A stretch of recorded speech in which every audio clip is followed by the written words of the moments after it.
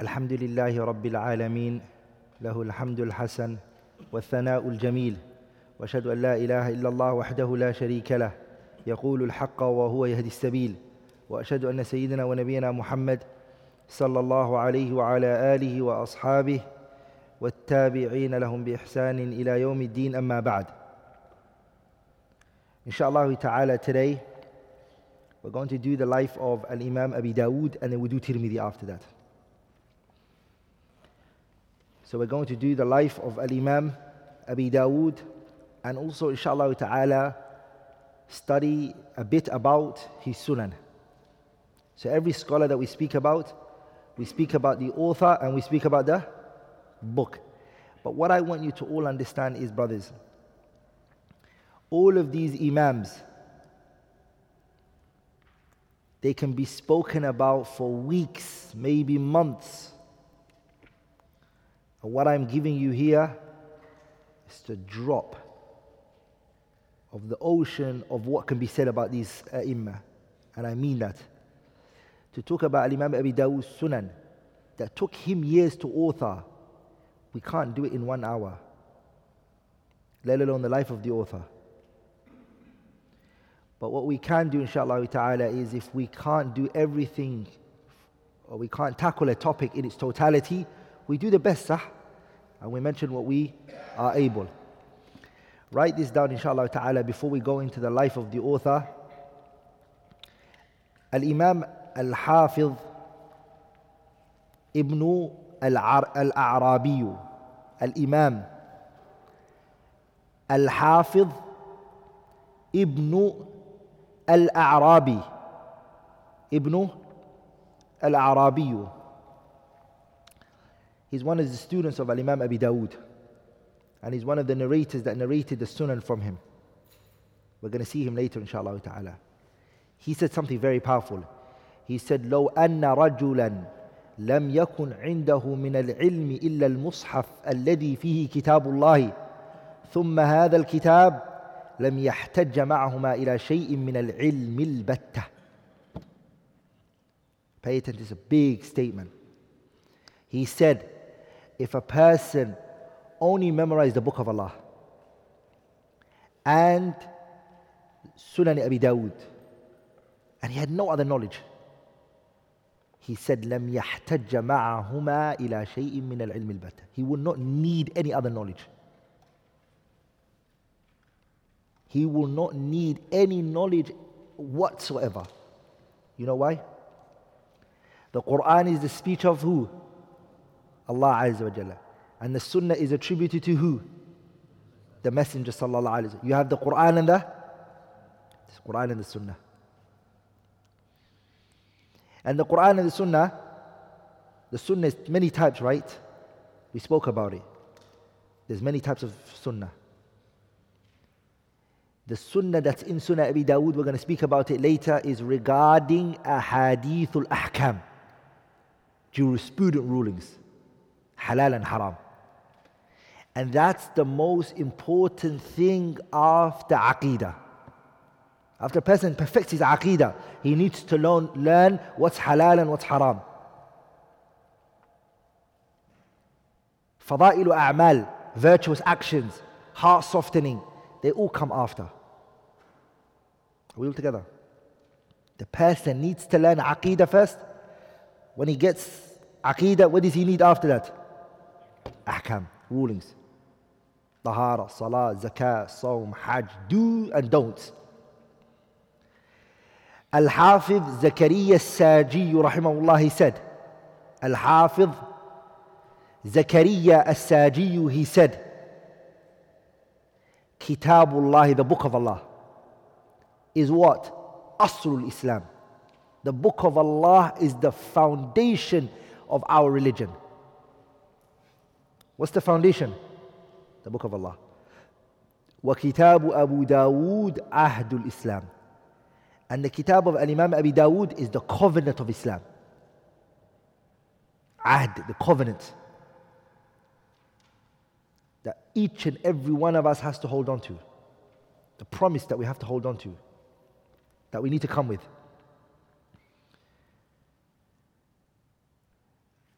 That's regarding his book, right? That's regarding what? His book. What about him, Al-Imam Abi Dawood? Musa ibn Harun, the great Hafiz, who died in the year 294 Hijriya, he said, خُلِقَ Abu Dawood. Abu Dawood was created. في الدنيا, he was created in this dunya, للحديث for hadith. وفي الآخرة, and in the day of judgment, للجنة. ما رأيت, I never saw أفضل منه, anyone greater than him, he said. So the day of judgment, we hope for Abu Dawood Jannah. No one's sure. We hope. And in this dunya, Allah Tabarak wa Ta'ala created him for hadith. ولذلك some of the scholars, they said, لَيَّنَ اللَّهُ لِأَبِي دَاوُودَ الْحَدِيثَ كَمَا لَيَّنَ لِدَاوُودَ الْحَدِيدَ. Allah made hadith soft for Abu Dawood the way He made the metal soft for Nabiullah Dawood. Allah made hadith soft, easy. For Abu Dawood, the way He made the metal what? Didn't Allah say about Nabiullah Dawood, وَأَلَنَّا لَهُ الْحَدِيدِ, that we made the metal soft for Dawood. Dawood used to make armor with his own hands. The helmet, he'll make it with it. He didn't use, he never used to, Nabiullah Dawood never used to burn the metal to make it reach a temperature where he can bend it. He didn't need that. As soon as he grabbed the metal, it will bend. And he could carve it with his own hand. Allah did that for Nabiullah Dawood. And Abu Dawood, Allah made knowledge of hadith like that for him. That's what they said. And last week, remember when we were talking about the six scholars of hadith. We were talking about Bukhari, Muslim, Abi Dawood, Tirmidhi, Ibn Majah, Nasa'i. What did we say? We said that two of them are mujtahid mutlaq. What does it mean, mujtahid mutlaq? They can look at the Quran and the Sunnah and extract a ruling from it directly without looking at whether someone preceded them or not. And who are the two we said that can do this? Al-Imam al-Bukhari and who? Al-Imam Abu Dawood. These two, we said they were mujtahid mutlaq. This is the highest level a person can reach. They read the Quran and they look at the Sunnah and they stipulate, they extract from both of them rulings and regulations. This is the mujtahid mutlaq. There are the mujtahid, like in the reason why we say mutlaq is because there's mujtahid which is muqayyad fi madhhabin muayyan. He's a mujtahid in a particular madhab.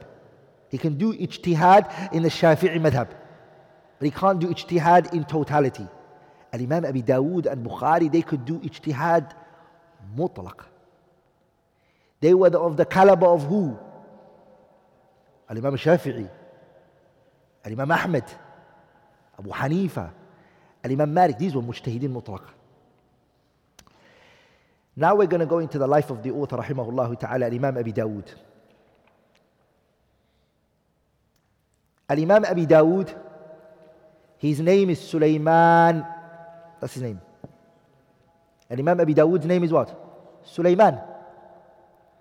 Sulaiman is his name. His father's name is Al-Ash'ath. Al-Ash'ath.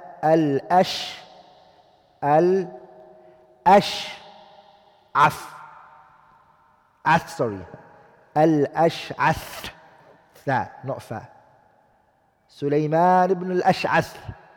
Al-Ash'ath. Ibn Ishaq. But he's well known as what? Abu Dawood. Al-Imam Abi Dawood, he is from, and he was born also in Sijistan. That's why he's called Abu Dawood as-Sijistani. As-Sijistani.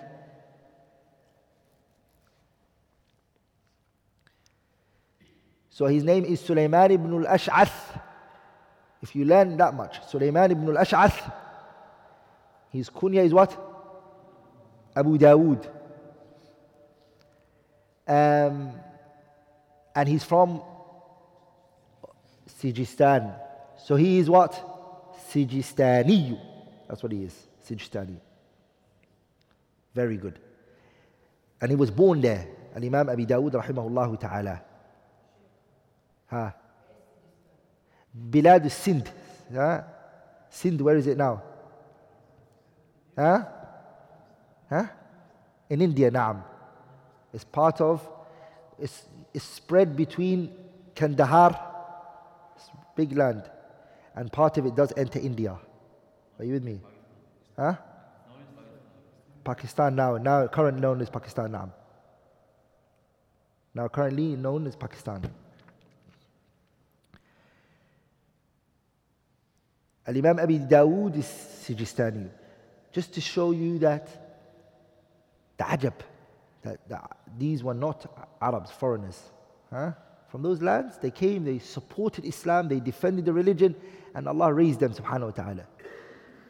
This religion does not look at your background and where you're from. It doesn't care. You can be from whatever land you like. What honors you is not your background, or your lineage, or your people. That doesn't honor you. Mecca was once upon a time a place where the companions were told to migrate from.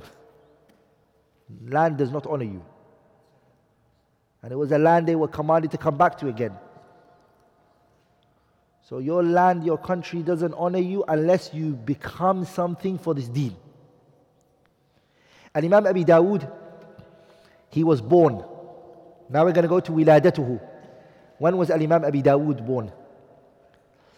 Al-Imam Abi Dawood, he was born in Sijistan when the year was 210. 202. He was born, rahimahullah, سنة 200 200. 202. He himself said this. His student transmitted this from him. Abu Ubaid al-Ajurri, he said that سمعت سليمان بن الأشعث أبا داود يقول ولدت سنة 200. I was born 200 and what? How many years was he after Imam Bukhari?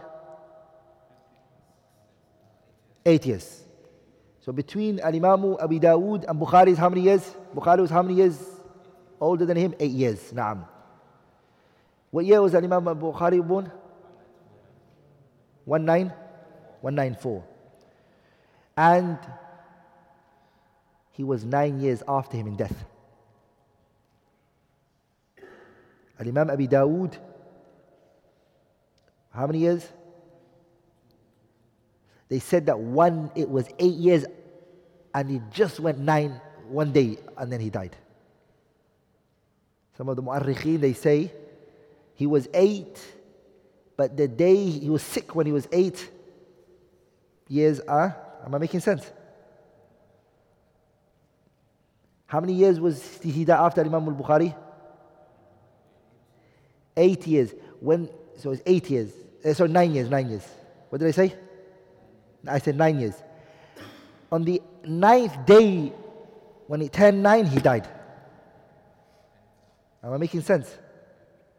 So he got sick when it was 8 years before, and when the day turned 9, he died. Rahimahullah. Now we're going to talk about nash'atu wa usratu, his upbringing. Al-Imam Abi Dawood, and how his upbringing was like, and his family. Al-Imam Abi Dawood, he grew up in في أسرة محبة للعلم. A family that loved knowledge is where he came out from. He came out from a house that the religion and knowledge was loved. His father, Al-Ash'ath, he's from the Ruwat, the narrators who narrated from Hammad ibn Zayd. His father, He narrated from Hamad ibn Zayd. Are we all together? Al-Imam Abi Dawood's father narrated from who? Hamad ibn Zayd. And his brother Muhammad, who was a little bit older than him, his brother Muhammad ibn al-Ash'ath, Abi Dawood's brother, was also from the people who traveled with him in seeking hadith. They traveled together, both of them. His brother Muhammad, who was a little bit older than Abi Dawood, he traveled with him. If we get time, inshallah ta'ala, we will mention his traveling and where he went. But his brother, his older brother, traveled with him and sought knowledge with him. So this is the kind of environment Al-Imam Abi Dawood rahimahullah came out from. And this, we have to do a waqfa. We have to stop at this point and realize something. That we need to make our households a place like this. Look what Allah said to Nabiullah Musa and his brother Harun. What did Allah say? Allah said, وَجَعَلُوا بُيُوتَكُمْ. Who can finish off? Qibla. Make your houses Qibla. Do you know what it means, make your house Qibla? Make it where a place Allah is venerated. Allah is glorified. Allah is mentioned. Why is it that the famous hadith where the Prophet ﷺ, what did he say? He said, pray the sunnah in where? In your houses. Why? Don't make your household a grave. The Prophet ﷺ, he said, لا تجعلوا بيوتكم قبورا. Do not make your houses a graveyard. Go and pray in your households. So Isha, don't pray the sunnah of Isha in the masjid after you pray Isha. Take it home. Why? Because your children are going to see you pray. The children are going to see you pray, and this has effect on a child. And your children seeing their father pray and standing up and praying. And so Imam Abi Dawood, he came out from a house like this, where his father was a student of knowledge. And this moved on to Imam Abi Dawood. He took the passion of what his father was like. And his brother also took that passion on board. And he started to seek knowledge. And really and truly, brothers and sisters, your children really love what you love. They look at you and they can tell when you love something. And that energy that you come with when you're doing it, because you love it, when you love something, you do it with passion. And you do it with style, because you love it. That is going to go to the heart of your children, and it's going to affect them. So sometimes you see parents drive their children to the Quran class, and they say, go memorize the Quran. And you say to your child, it's important that you memorize the Quran, and it's important that you finish the Quran. But if it's important, why don't you do it? If it's important to finish the Quran and memorize it and to seek knowledge and become strong in the deen, then why are you not doing it? Sahih. It doesn't make sense to the child. Are we all together? I mean, when we were young, my father memorized the Quran. But when we were young and we would finish Quran, and our father would talk to us about memorizing the Quran, sometimes as kids we will say, Dad, read the Quran for us. We would test him as kids. You get excited and you say, Dad, read this. And when he reads, we smile. Daddy knows. Hakada. And that's what your children do to you. I mean, a lot of you might have seen that, Your children sometimes ask you questions and they test you and they throw things at you, and it encourages them. So if you want to have Imam Abi Dawood come out from your house, or a great Imam like this, then make sure your household is somewhere that this kind of scholar can come out. Don't make it a house where 50-inch plasma television is there, you buy him a game and he plays.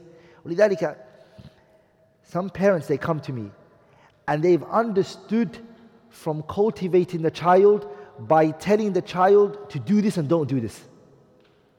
But the first thing you need to do is you need to prevent the problems first. Al-wiqayatu khayru min al-ilaj. Prevention is better than cure. Stop the bad things that are coming into the house first. And then you can bring the good. Are we all together? وَلِذَلِكَ عَلِي ibn Abi Talib, when it came to the ayah, يَا أَيُّهَا الَّذِينَ آمَنُوا قُوا أَنفُسَكُمْ وَأَهْلِيكُمْ نَارًا. What did he say قُوا أَنفُسَكُمْ وَأَهْلِيكُمْ نَارًا means? He said عَلِّمُوهُمْ وَأَدِّبُوهُمْ. Look what he said. He said عَلِّمُوهُمْ. Educate your children. أَدِّبُوهُمْ, what does it mean? Ibn al-Qayyim explained it. أَدِّبُوهُمْ means educate your child and observe him. Once you've told him that he needs to pray, you're supervising him. You're checking up on the child if he's actually getting up and he's praying. You're telling your child, go and do wudu. And he comes out and he just throws water at himself and he comes out. You need to supervise whether he did the wudu correctly. Are you with me, brothers? And sisters, this is very important. وَلِذَلِكَ it's vital that the concept of tarbiyatul awlad is very well understood. So Imam Abi Dawood, he was born in Sijistan, as we mentioned before. As for where he was born in Sijistan, within Sijistan, it's not clear yet. What village? Scholars didn't mention it. As for his family, we already mentioned it. And Imam Abi Dawood, let's talk about his immediate family, he himself, his family. He was married. And Imam Abi Dawood was mutazawwijan. He married, he had a wife. وَلَهُ خَادِم. And what did he have? Had a servant. Rahimahullah. If we get time, we might speak about that more. If not, we will just stop there. And Imam Abi Dawood, he had a son called Abdullah. His son Abdullah, his kunya is what? Abu Bakr. Have you guys heard of the Aqidah book, Manzumatul Ha'iyya? Who's heard of Manzumatul Ha'iyya? It's an Aqidah book. You've never heard of it before? Okay, remember this book. It's called Manzumatul Ha'iyya. It's an Aqidah book, Aqidat Ahl Sunnah wal Jama'ah. It's written by Imam Abi Dawood's son, Abu Bakr wrote it. Imam Abi Dawood's son, Abu Bakr, he has an Aqidah book called Manzumatul Ha'iyya. Manzumatu al-Ha'iyya. You know these books that you guys hear sometimes, Ha'iyya, Daliyya, Lamiyya. The reason why it's called that is because the last shatr, the last part of the nadm, it finishes with that letter to the end of the book.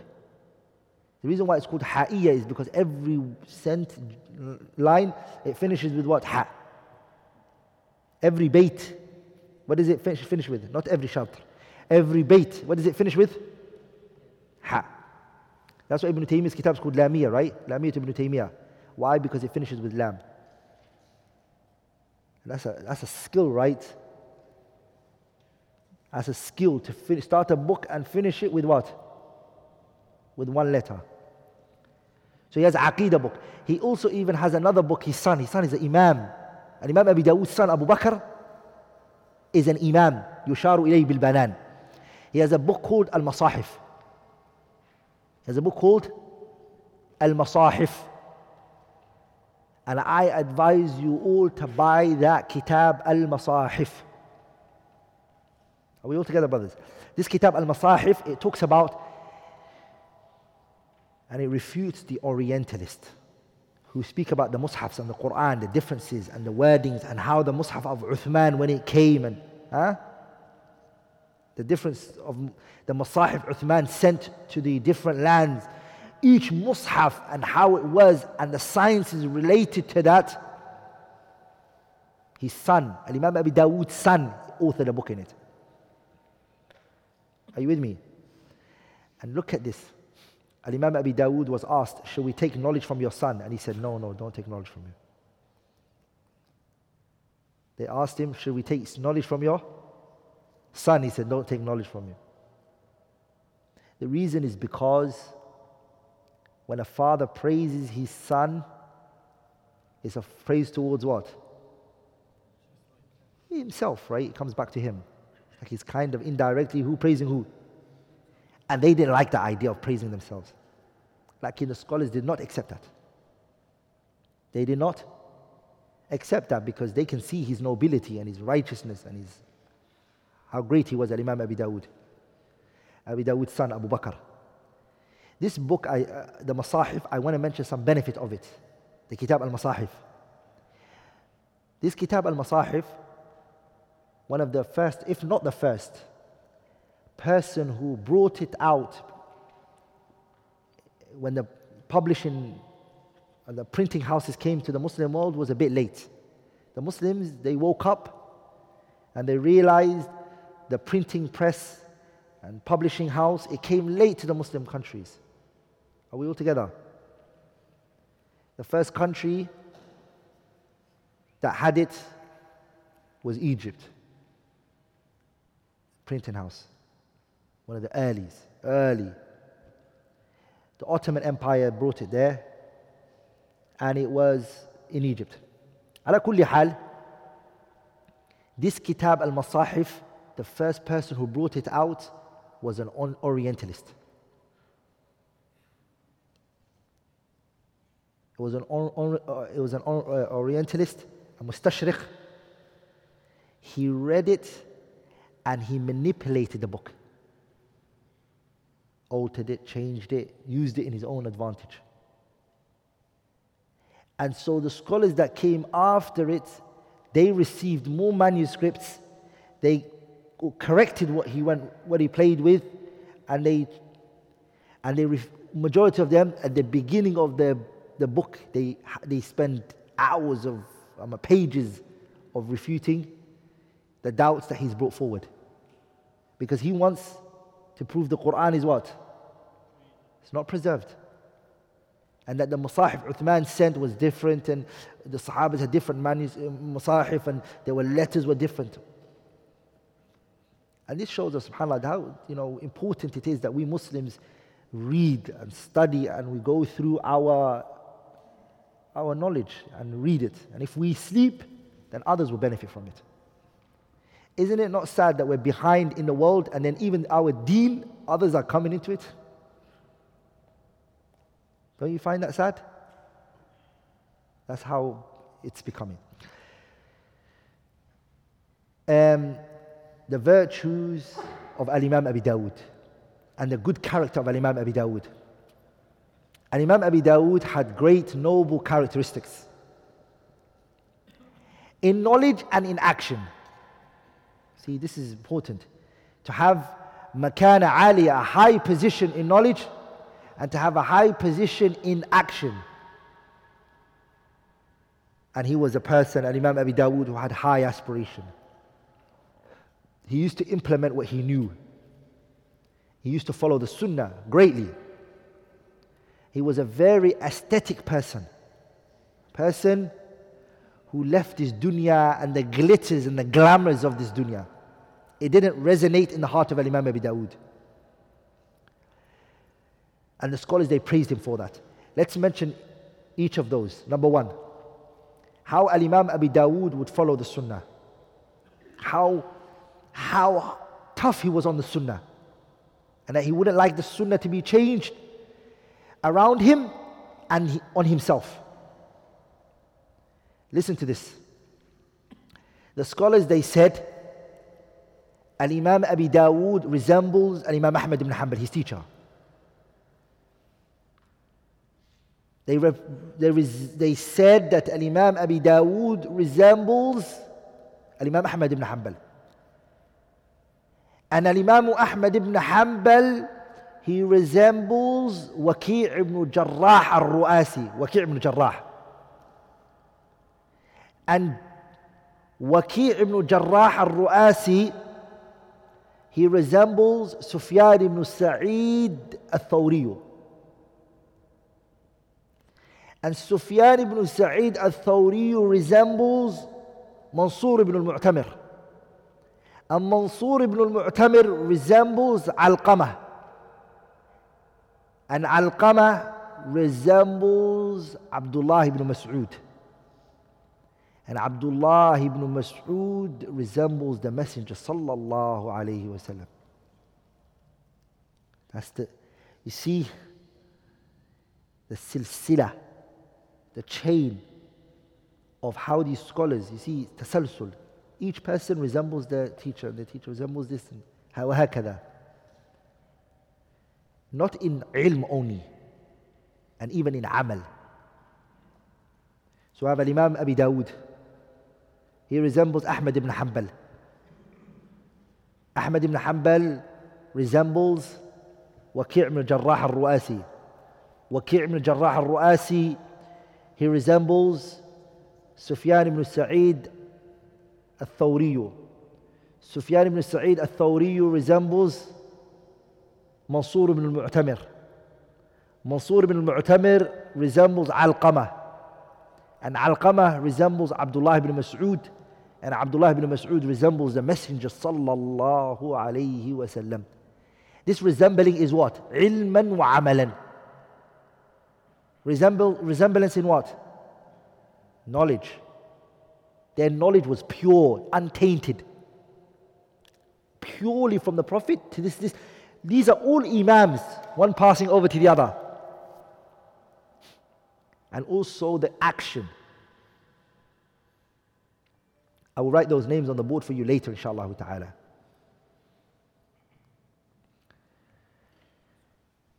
And Imam Abi Dawood had what was known as izzatu nafs. What does izzatu nafs mean? Self-esteem, self-respect. To respect yourself. And Imam Abi Dawood didn't humiliate himself for anyone. And this is a good character for a person. This is not pride and arrogance.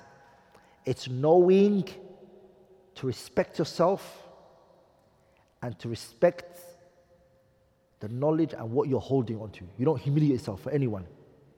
You don't belittle this deen and you don't belittle what you're carrying. And Imam Abi Dawood, listen to the story. This was a story that took place with the leader, the wali. He came to Imam Abi Dawood and he said to him, I want you to teach my children privately. I want you to give my children a private lesson. No one else is allowed to sit. Just you and my children. That's what he said. And then Imam Abi Dawood rahimahullah, he said to him, Amma hadhi, as for this request, because he asked him for a couple of things, 3 things he asked him. He said, as for this request, which is for me to teach your children privately, he said, Amma hadhi fala sabila ilayha. There's no way to this. I can't do this. Why? لأن الناس شريفهم ووضيعهم في العلم سواء. لأن الناس شريفهم ووضيعهم في العلم سواء. The most honorable person and the lowest of low, when it comes to knowledge, all of them are the same. Meaning anyone who's from a high background or a person who's from a low class, it doesn't matter. When it comes to seeking knowledge, everyone sits on the floor the same. No one has it. So he said, I can't do this. And you have to remember that this includes the leader's going to give money, connection, reputation. And Imam Abi Dawood saw it, that he has to be fair with everybody. Rahimahullah ta'ala. So this was something regarding his what? Izzatul nafs, the respect that he had for that knowledge that he carried. Also his zuhd. And Imam Abi Dawood was very zahid. Zahid meaning he turned away from this dunya. Because this dunya, brothers, the way we've perceived it and the way we see it today is mukhalifun lil waqi'. It's opposite to the reality. Why? Because Allah, who created this world, who owns this world, said, لو كانت الدنيا تعدل عند الله جناح بعوضة ما سقى منها كافر شربة ماء. This dunya does not equal to the wing of, it doesn't equal to Allah and does not equate to, in the eyes of Allah, a wing of a mosquito. Doesn't, not even a wing of a mosquito. If today Apple came out and they said, the company Apple, and they said all the iPhones that we've produced, they're rubbish. There are faults in there. Would the people debate with Apple? Or would they say, these are the manufacturers, they're the ones who made it? Sah. Allah created this world and He's telling you it's nothing. And the evidence to show you that this dunya is nothing is the fact Allah gave it to the non-Muslims and the Muslims same. وَلَوْلَا أَن يَكُونَ النَّاسُ أُمَّةً وَاحِدَةً لَجَعَلْنَا لِمَن يَكْفُرُ بِالرَّحْمَنِ لِبُيُوتِهِمْ سُقُفًا مِّن فِضَّةٍ وَمَعَارِجَ عَلَيْهَا يَظْهَرُونَ وَلِبُيُوتِهِمْ أَبْوَابًا وَسُرُرًا عَلَيْهَا يَتَّكِئُونَ وَزُخْرُفًا وَإِن كُلُّ ذَلِكَ لَمَّا مَتَاعُ الْحَيَاةِ الدُّنْيَا وَالْآخِرَةُ عِندَ رَبِّكَ لِلْمُتَّقِينَ. This dunya, Allah gives it to the Muslim and the non-Muslim. Everyone has it, no problem. وَلِذَلِكَ if Allah gives you this dunya, it has no evidence, it's not an indication Allah loves you. Just because you have money and this, it doesn't mean Allah loves you. And just because Allah took the dunya away from you, it doesn't mean He hates you. Lakin if He doesn't give you the day of judgment, Jannah, He does not love you. وَالْآخِرَةُ عِنْدَ رَبِّكَ لِلْمُتَّقِينَ. Akhirah is for the believers.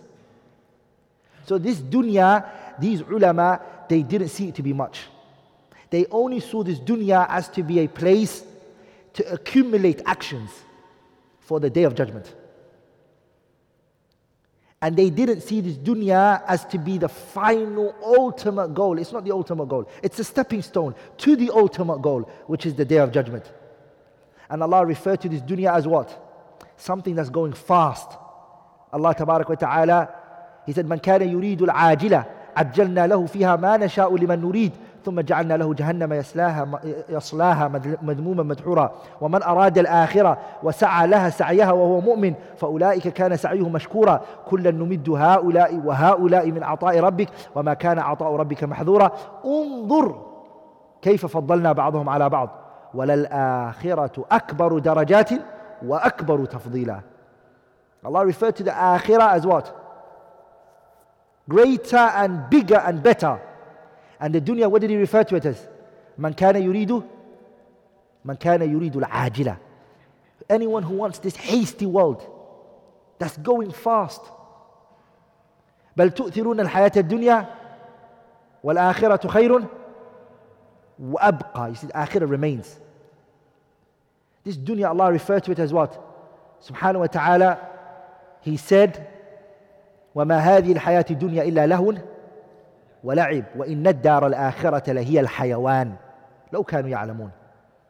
What does it mean? Ibn Kathir, when it came to this ayah, وما هذه الحياة الدنيا إلا لهو ولعب وإن الدار الآخرة لهي الحيوان, he said A, الحياة الدائمة المستمرة الذي لا زوال له ولا انقضاء بل هي مستمرة أبد الآباد. This is Ibn Kathir's kalam, that this dunya, I mean, the Akhirah is the real life. It's forever going to remain. And that was truly the reality of Imam Abi Dawood and others and the Sahabas. Allahumma la aisha illa aishul akhirah faghfir lil ansari wal muhajirah.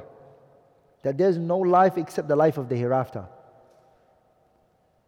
That's why, brothers, your jobs, money, everything that you're making, you're accumulating, you're gathering, it should be of benefit towards your hereafter. Somehow has to play a role in the establishment of your hereafter. Whether you pay in sadaqah and you give it for the sake of Allah Azza wa Jalla, whether you use that money to increase yourself in beneficial knowledge and righteous action, it has to play a role in that regard. And Imam Abi Dawood, let's go across some of the statements that he had said about the world and this life and everything. He said, Ash-shahwatul khafiyya. These are one of the great statements of his. He said that the hidden desires, that's hidden in many people, it's that hidden desire is what? Hubbur riyasa. Hubbu, the love of leadership. Hubbu ar-riyasa is the love of leadership. And this, does it go against the akhirah if you love the dunya? نعم. Allah Tabarak wa Ta'ala said تلك الدار الآخرة نجعلها للذين تلك الدار الآخرة نجعلها للذين لا يريدون تلك الدار الآخرة نجعلها للذين لا يريدون علوا في الأرض ولا فسادا والعاقبة للمتقين. They don't want ulu fil ard. They don't want to be high in this earth and big and everybody looks at them. Allah, do you know who just went by? Allahu Akbar. They don't like that. They like to be hidden. No one knows of them. Abdullah ibn Mubarak one day he came to a well. And then when he came to the well, it was in a place that no one knew him. No one knew who was Abdullah Mubarak. And so they pushed him because everybody was trying to take the bucket and the water out of, and they pushed him in and around and he was about to fall into the well. And then he looked and he said, هَكَذَا فَلْيَكُنِ الْحَيَاةِ. I just wish the world was like this. That no one knew who I was. No one gave me any importance. No one gave me any value. I just wish life was like this. And Imam Ahmad rahimahullah ta'ala in the city of Baghdad, he said that he would scrape against the wall and he would take the alleyways, never take the main road because he hated people stopping him and recognizing him. Ahmed, how are you? He didn't like it. And Imam Shafi'i rahimahullah, he said, I wish people took knowledge from me and nothing was attributed to me.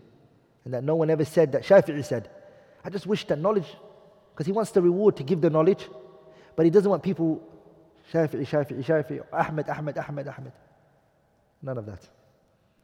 So this is another example of the tawadu', the humility and humbleness of these great scholars, is Imam Abu Dawood. He wrote a risala called Risalat Abi Dawood ila Ahli Makkah fi wasfi sunanihi. And Imam Abi Dawood, he wrote a letter. The people of Mecca, they asked him about his sunan.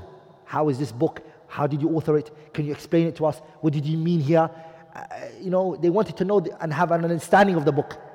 So he wrote a letter to explain it. Look what he said inside it. This shows you how humble he was.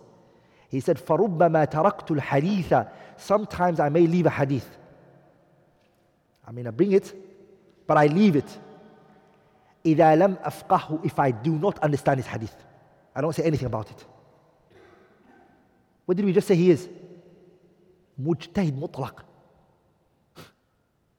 He's a mujtahid mutlaq, and he's saying he knows that knowledge is an ocean.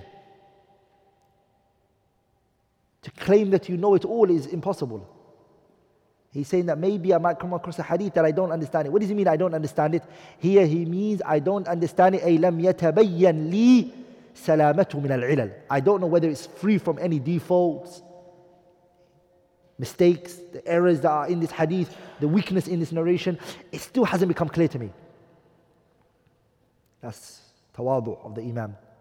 He's attributing to himself what? That he may not know. And Imam Abi Dawood, when he died, and Imam Abi Dawood, after بعد حياة حافلة بالجد والاجتهاد, after spending years of his life dedicating it for the religion, spreading it and teaching it, and giving, rahimahullah, death came to him like it will come to every single person. Allah says in the Quran, وَمَا كَانَ لِنَفْسٍ أَن تَمُوتَ إِلَّا بِإِذْنِ اللَّهِ كِتَابًا مُؤَجَّلًا. And Allah says in another ayah, وَمَا جَعَلْنَا لِبَشَرٍ مِّن قَبْلِكَ الْخُلْدِ أَفَإِن مِتَّ فَهُمُ الْخَالِدُونَ. Allah says to the Prophet, I have not made Muhammad anyone live forever. That's never. If you die, Muhammad, do they think they're going to live? Nabi Muhammad died. Death is a hatmun lazimun. It's a reality. It's even something that even atheists agree with us on this. Is there a dispute about death? No. And it's sad that the most agreed upon thing became an ijma', whatever religion you hold, wherever you come from, and it's the least prepared for. It's the one thing that every people, every nation, everyone agrees that death is going to come to everybody. Sah? So, Al-Imam Abi Dawood, just like every other Imam died, he died. And he died on a Friday. لِأَرْبَعَ عَشَرَ بَقِيَةٍ مِنْ شَوَّالٍ. 14 days were left from Shawwal. And the year was سنة 75 و200, 275. Look how much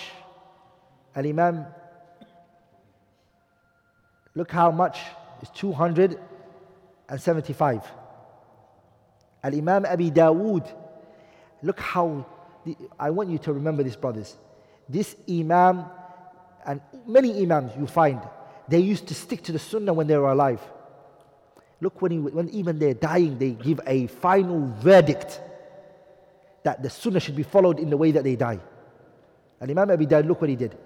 أنه لما مرض, when he became sick and he became ill, he requested أن يغسله حسن ibn al-Muthanna. He said, I want this man, Hassan ibn al-Muthanna, I want him. His name is Al-Hasan ibn al-Muthanna ibn Mu'adh al-Ambari. I want him, who died here 294. He said, I want him. He was a man who was righteous, aesthetic individual. And he's from the Nubala'i Thiqat, very reliable individual. Rahimahullah. Imam al-Dhahabi speaks about him in Sir Alam al-Nubala. The reason why he chose him is because he knew the hukum and the rulings pertaining to washing the dead according to the Sunnah the best. لِتَقَدُّمِهِ فِي ذَلِكَ. He was the forefront, the most knowledgeable man in washing the dead body according to the Sunnah and how it should be done. He was the one who knew it the most. The narrations, the evidences, the views, the opinions, he knew it the most. So he said, I want him to wash me. I want this man to be the one who washes me. This is what he said. He said, if you guys, whatever reason he doesn't do it for me, or he passes away, or he doesn't come, or whatever, it doesn't happen, then I request that the kitab written by Sulaiman ibn Harbin, who he narrated from his teacher Hamad ibn Zaydin, that book is brought and it's used as an instruction to wash my dead body. فَأَعْمَلُوا بِهِ. Implement that book. The kitab written by who? Sulaiman ibn al-Harb. He narrated from his teacher Hamad ibn Zaydin. I want that book to be used as an instruction. The evidences and the statements that are in there, I want that to be used for my body to be washed. Are you with me, brothers? So these individuals, they implemented the Sunnah when they were alive, and they made sure that it was implemented after they died. May Allah Tabaraka wa Ta'ala bestow His never-ending mercy onto Imam Abi Dawood. And may Allah give him subhanahu wa ta'ala great reward. And may Allah accept from him the hard work that he put forward for this ummah. إِنَّهُ وَلِيُّ ذَلِكَ وَالْقَادِرُ عَلَيْهِ. Allah has the ability, and may Allah resurrect him with the Prophet, the Messenger Muhammad sallallahu alaihi wasallam, whose sunnah he served. May Allah resurrect him with him the day of judgment. Now we're going to go into the kitab written by Imam Abi Dawood, his Sunan, and get some understanding regarding the book. There's so much that can be said about his journey and his traveling and his students and etc. So many things. If you go to my channel, I have 5 parts, each an hour taqriban, which I spoke about the Sunnah Abi Dawood and his Sunan in more details. But now we're just going to go over it fast. Now we're going to go to his Sunan. We're going to go into the Sunan of Imam Abi Dawood. So let's start with the name of the book. This book, what is it called? Ismul Kitab. What's the name of this book? The name of this book is Sunan Abi Dawood. The kitab is called Sunan. And it's attributed to the author, so you don't confuse it with other Sunan. The Sunan of Abi Dawood. But the kitab is called Sunan. Why is it called Sunan? Because the author called it. Remember I told you he has a risala, a letter, where he wrote to who? The people of Makkah. And in there he said, فَإِنَّكُمْ سَأَلْتُمْ, you guys have asked me, أَنْ أَذْكُرَ لَكُمُ الْأَحَادِيثَ, that I explain for you the narrations التي في كتاب السنن, that's in the Sunan. You want me to explain it for you. So what did he call it? He called it Sunan. He called it what? Sunan. So the kitab is called Sunan. Point number two regarding the book. What موضوع الكتاب? What does this book deal with? What does it discuss? I already mentioned it to you. It is أحاديث الأحكام. It's what? What does أحاديث الأحكام mean? Jurisprudent rulings. We're talking about fiqh issues. You're not going to take heart softening from Sunnah Abi Dawood. In other words, the book is not written for raqa'iq. It's not written to speak about the virtues of the companions. It's not written to do tafsir of the Quran. It's not written to manaqib and fada'ilul a'mal, and it's not written on that. This book is written for what? Hukum. Rulings, verdicts. He says it himself, وَإِنَّمَا لَمْ أُصَنِّفْ فِي كِتَابِ السُّنَنِ إِلَّا الْأَحْكَامَ. I never authored anything in this book except ahkam.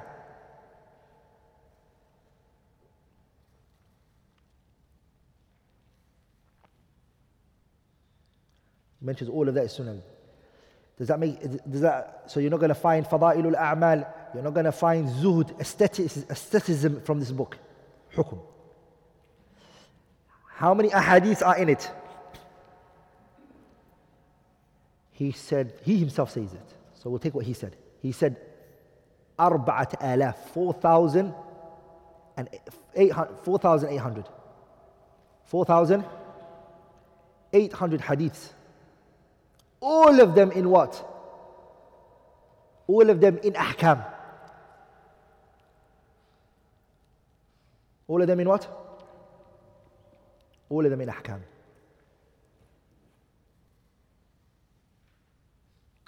When did he author it? When did he author this book? Al-Imam Abi Dawood, the time that he authored this kitab, it's hard to restrict it and narrow it down to a particular timing. It's hard. It's hard to say that this was the time he authored it,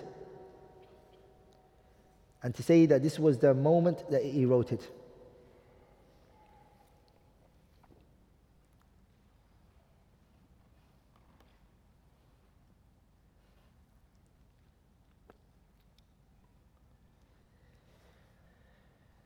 What's the best publication that I would advise you all to buy if you wanted to read Sunan Abi Dawood? The best publication out there right now is the publication that was put together by Darut Ta'sil. Darut Ta'sil. Rather, Darut Ta'sil, I personally think it's the best in all the 6 books of hadith. All of it.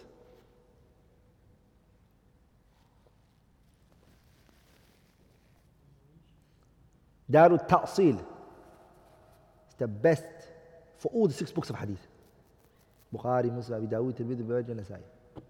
What we did one time was we sat down, me and a group of brothers, and we took the Kutub al-Hadith al-Sitta, the 6 books of hadith.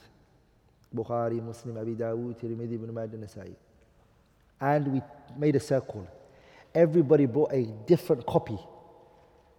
What did they do? Different publication of the same book.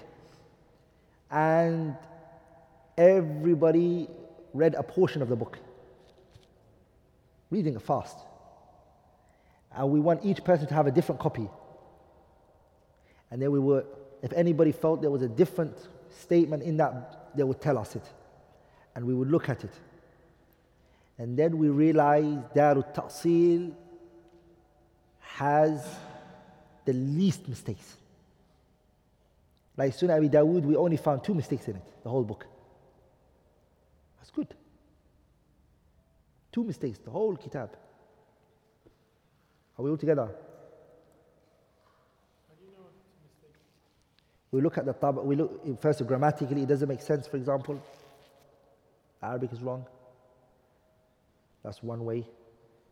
Or the sharah doesn't have this in it. We look at the sharah of the hadith and other ways. In English, is Sunan Abi Dawud? I don't know English. Is there Sunan Abi Dawud English translated? Yeah? Darul Salam. Okay. What's the best sharah for the kitab? Sunan Abi Dawud, or one of the best shuruh and explanations is the sharah of, it's called Awnul Ma'bud. Awnul Ma'bud. Awnul Ma'bud. في شرح سنن أبي داود, it's called. And it's written by the great Indian scholar Shamsul Haq al-Abadi. It's called Shamsul Haq Abdul Azim al-Abadi.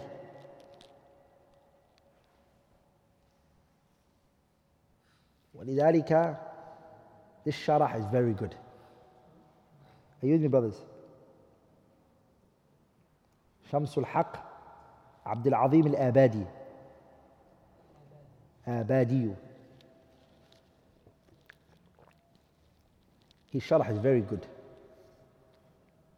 Ibn Raslan, the great Shafi'i scholar, he has a sharh of Sunan Abi Dawud. Al-Khattabiyu has a sharh of Sunan Abi Dawud called Ma'alim al-Sunan. What is it called? So Shams al-Haq, Abdul Azim al-Abadi. Second one is Ibn Raslan. He's a sharh of Sunan Abi Dawud, which is published, Walillah alhamdu wal minna, recently came out. Back in the days, we didn't have it. We used to read it through wasa'it, through means, through other books. But now, alhamdulillah, it came out. The sharh of Ibn Raslan, the great Shafi'i scholar. The third person I mentioned is Khattabiyu. Abu Sulaiman, Muhammad ibn Hamad al-Khattabiyu, Ahmad ibn Hamad al-Khattabiyu. He has a kitab called Ma'alim al-Sunan. One of the early scholars who explained it. It's good. And there's also the Tahdhib al-Sunan of none other than the great scholar Al-Imam Ibn al-Qayyim al-Jawziyah.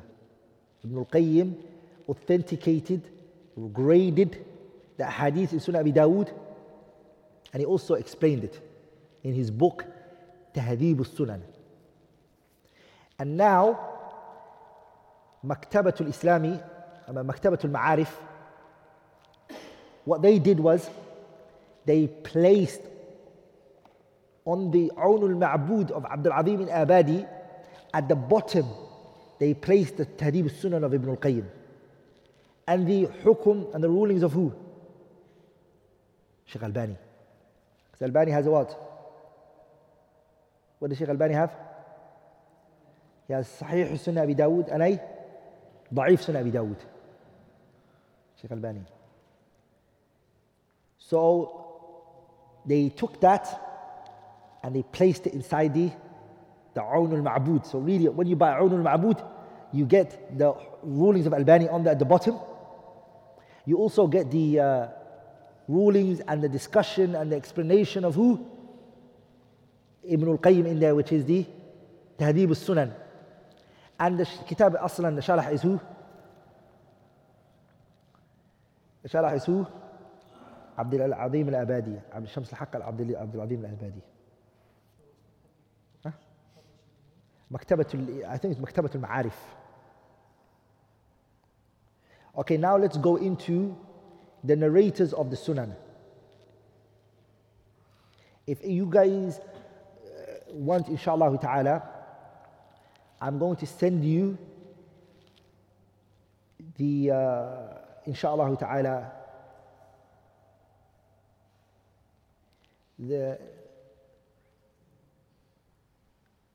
what's it called? رسالة أبي داود. رسالة أبي داود إلى أهل مكة. رسالة أبي داود إلى أهل مكة في وصف سننه. The letter Abu Dawood wrote in what? In describing his what? His sunan. My teacher from back home Somalia, he worked on the رسالة أبي داود إلى أهل مكة. رسالة أبي داود إلى أهل مكة, he worked on it. Meaning he collected and he brought manuscripts together, he worked on it, he spent time on it, and he even explained it. And I haven't seen anyone who's done a better job in the tahqiq of the kitab than him. So far, he's the best. Every time somebody comes in and, yeah. But so far, he's one of the best.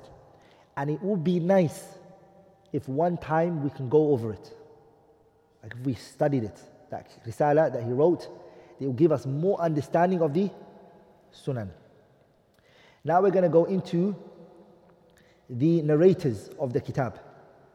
We're going to go into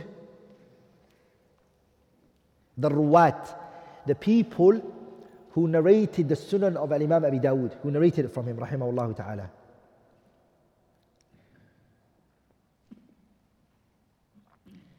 Number 5 are the main ones, inshallah ta'ala. There are many, but 5 are the main, inshallah ta'ala. You need to memorize these 5 and know them. Because these different narrators have different wordings in the Sunan Abi Dawood. Because remember Abi Dawood, the kitab was evolving. Some students, they took it from it at an early stage, and then some took it at his later stage. And then, the copies are going to be different. Some things he changed, he took it out. Some he let it. So the first one is Abu Ali. Abu Ali Muhammad ibn Ahmad. Abu Ali Muhammad ibn Ahmad ibn Amr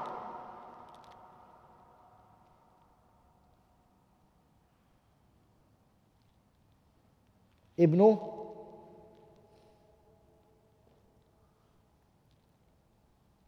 Amr al-Lu'lu'i.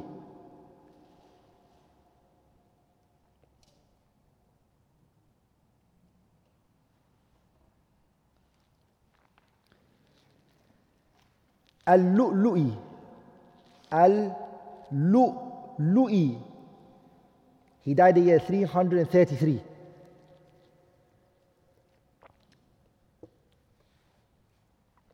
And the reason why he was called Lu'lu'i is because he used to sell lu'lu, pearls, huh? Pearls, huh? Lu'lu in English is pearls, right? Riwayat al-Lu'lu'i. You're going to hear that a lot. When you study Sunan Abi Dawood, what are you going to hear? The narration of who? Riwayat al-Lu'lu'i. You're going to hear that. What are you going to hear? Riwayat al-Lu'lu'i. It's this man's riwayah. And it is asahhur riwayat, the most authentic riwayat. Note that down. Why? Why is it the most authentic riwayah? لأنها من آخر ما أملأ أبو داود. It's the last. It is the last presentation of Abi Dawood. This is the final edition. Riwayat al-Lu'lu'i is the final, it's Ardatul Akhirah, is the final presentation.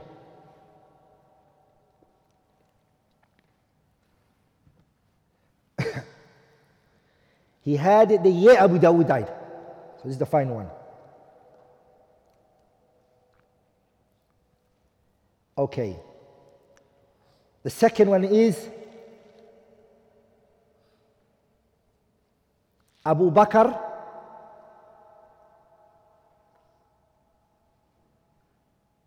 Muhammad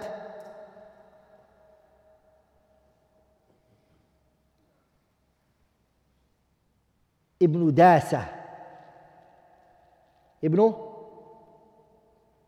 Dasa. Dasa. Dal, Alif, Sin, Ta marbuta. That's the second narrator. And Ibn Dasa, he is the Shaykh of Abu Sulaiman al-Khattabi that I told you, the one that authored the Kitab Ma'alim As Sunnah, one of the explainers of the what? Sunan Abi Dawud. One of the people who explained Sunan Abi Dawud, I said it was who? Abu Sulaiman al-Khattabi, Ma'alim As-Sunan. This is his teacher, Ibn Dasa. Ibn Dasa is what? Ibn Dasa is the teacher.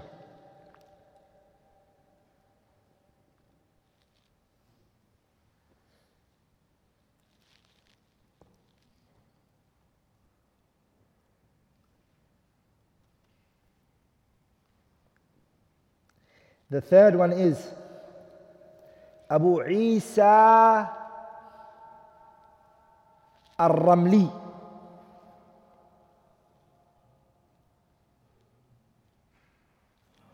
Huh?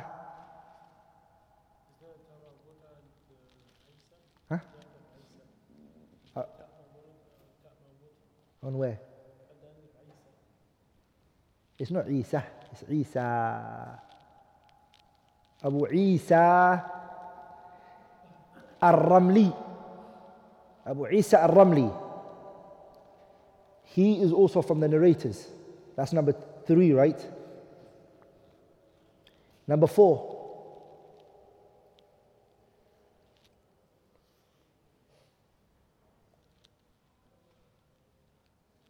Number 4. Abu Sa'id al-A'rabi.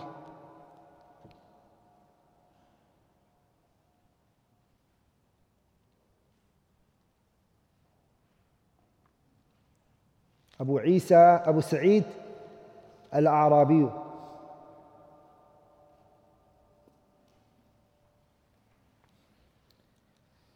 And last but not least is Abu al-Hasan Ali ibn al-Hasan ibn al-Abd al-Ansari, al-Abd al-Ansari.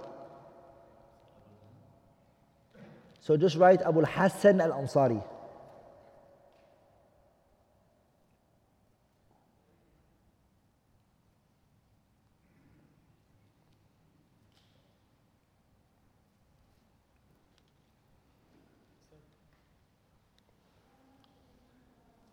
So it's Abu al-Hasan al-Ansari.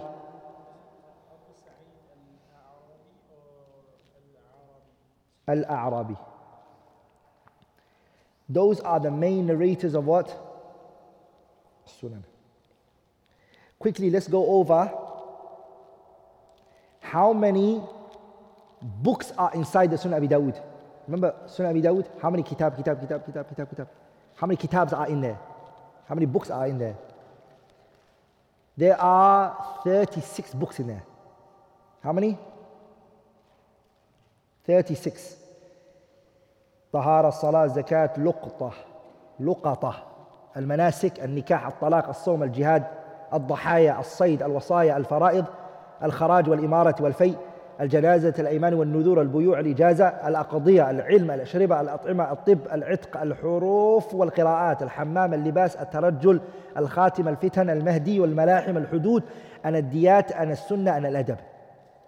All of those are the kutubs that are in it. How many? 30? 36. Ibn Majah, how many does it have? 37. Al-Imam Ibn Majah.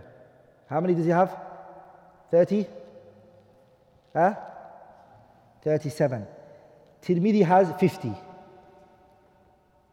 Tirmidhi has how many? 50 kitab. Nasa'i has how many? 51. Muslim has what? 53. And Bukhari has 97. Who wrote it? How much does Abu Dawud have? 36. What about Ibn Majah? 37. What about Tirmidhi? 50. What about Nasa'i? 51. What about Muslim? 53. What about Bukhari? 97. Bukhari has 97 kitab.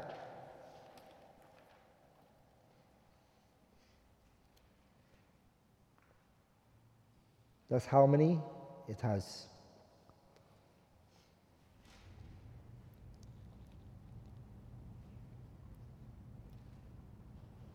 How many ahadiths تقريبا did we say?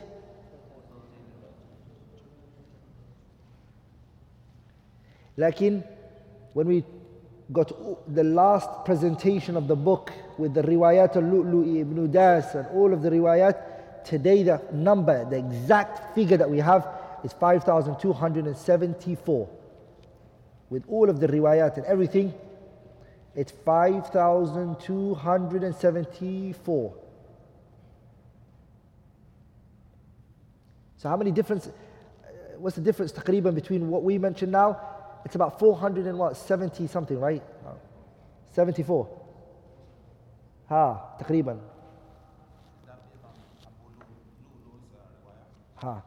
And Ibn Dasa and stuff like that. There's little differences here and there. Taken.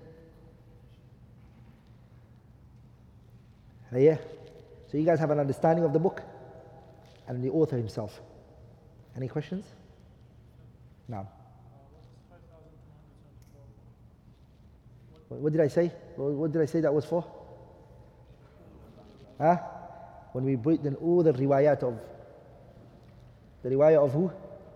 Al-Lu'lu'i and Ibn Das and all of them. This is how much numbers we have.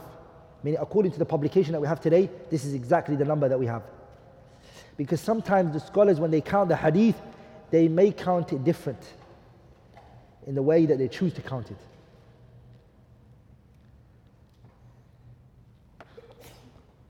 Any questions? تفضل.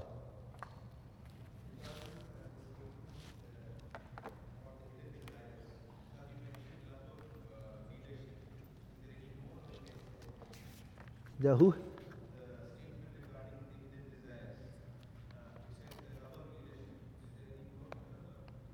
The Imam Abi Dawood. Yes, too much. We didn't mention all of them. So many kalam, wise statements that he said, rahimahullah ta'ala.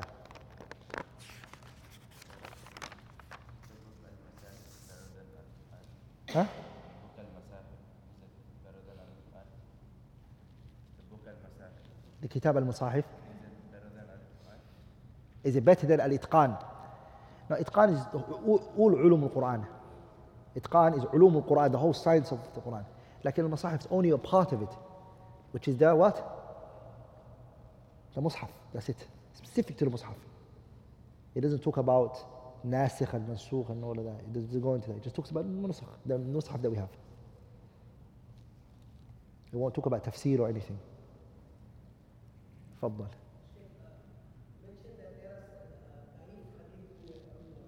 There are ضعيف hadith in Abi Dawud.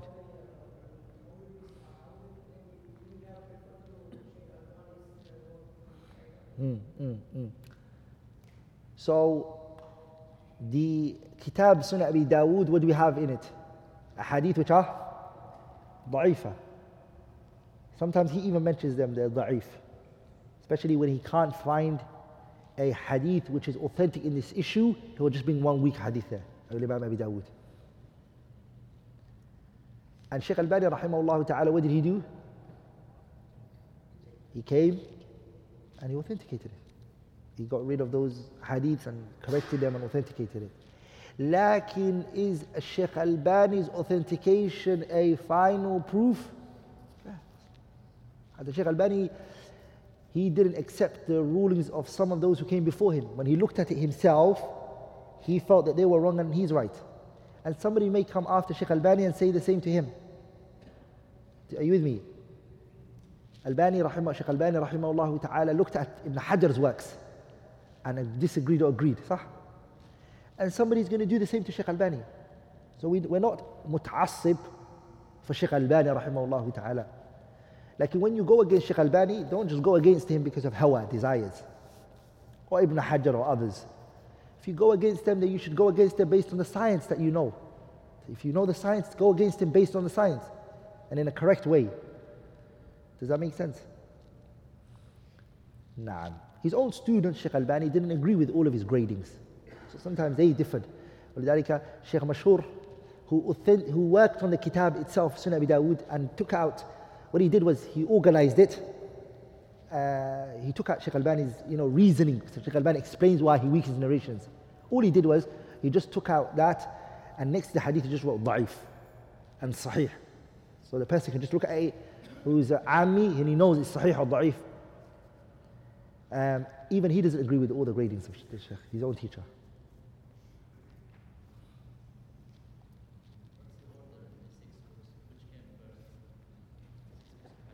Which one came first? The first, inshallah ta'ala, is Bukhari, la shak. And then it's what? Muslim. And then it's Al-Imam al-Nasa'i, in terms of authenticity, right? Al-Imam al-Nasa'i, when it comes to the four sunan, he's the most authentic. Are we all together? So it's Bukhari, Muslim, Al-Imam al-Nasa'i, and then Al-Imam Abi Dawood, and then Tirmidhi, and then Ibn Majah is last. But that's in terms of what? So you see, it depends where you're looking at it.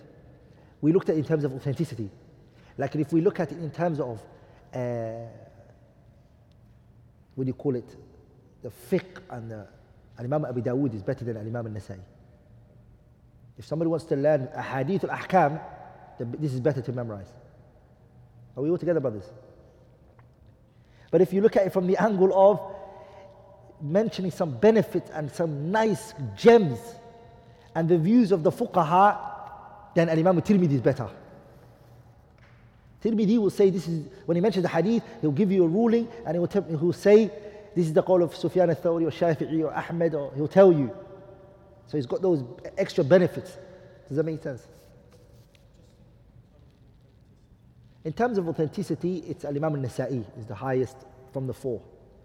And then Abu Dawood, and then At-Tirmidhi, and then Ibn Majah. That's just the issue of authenticity.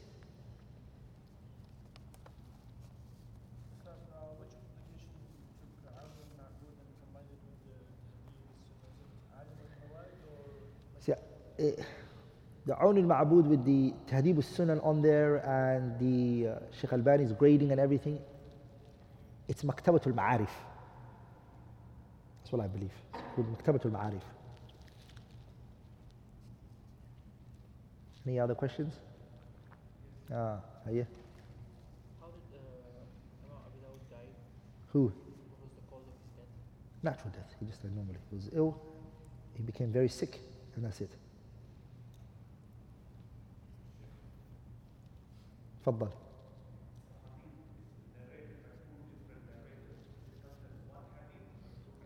According to scholars of hadith too. According to the scholars of hadith, if two sahabas narrate it, then it's two different hadiths now.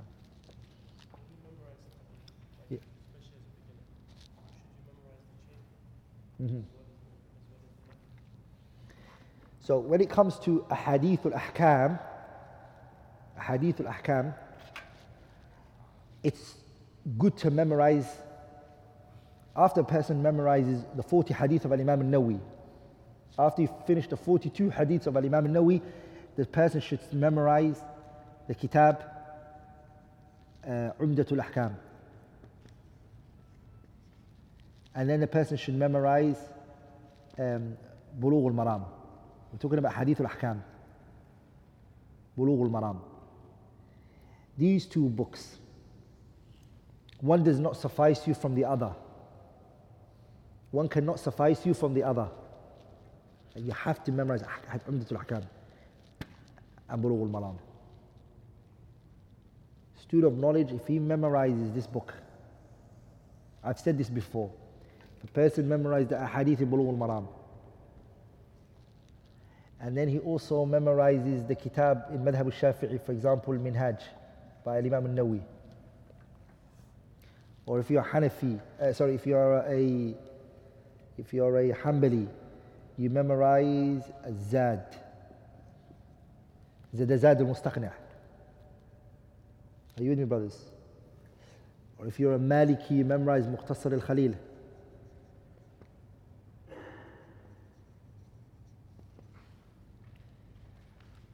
Or if you're a Hanafi, you memorize the Hidayah of Marghinani. All four madhabs, right? With the Bulugh al-Maram. And you memorize one of those texts, whichever madhab you're from. And you memorize the Bulugh, you are truly a faqih. And you understand it, of course.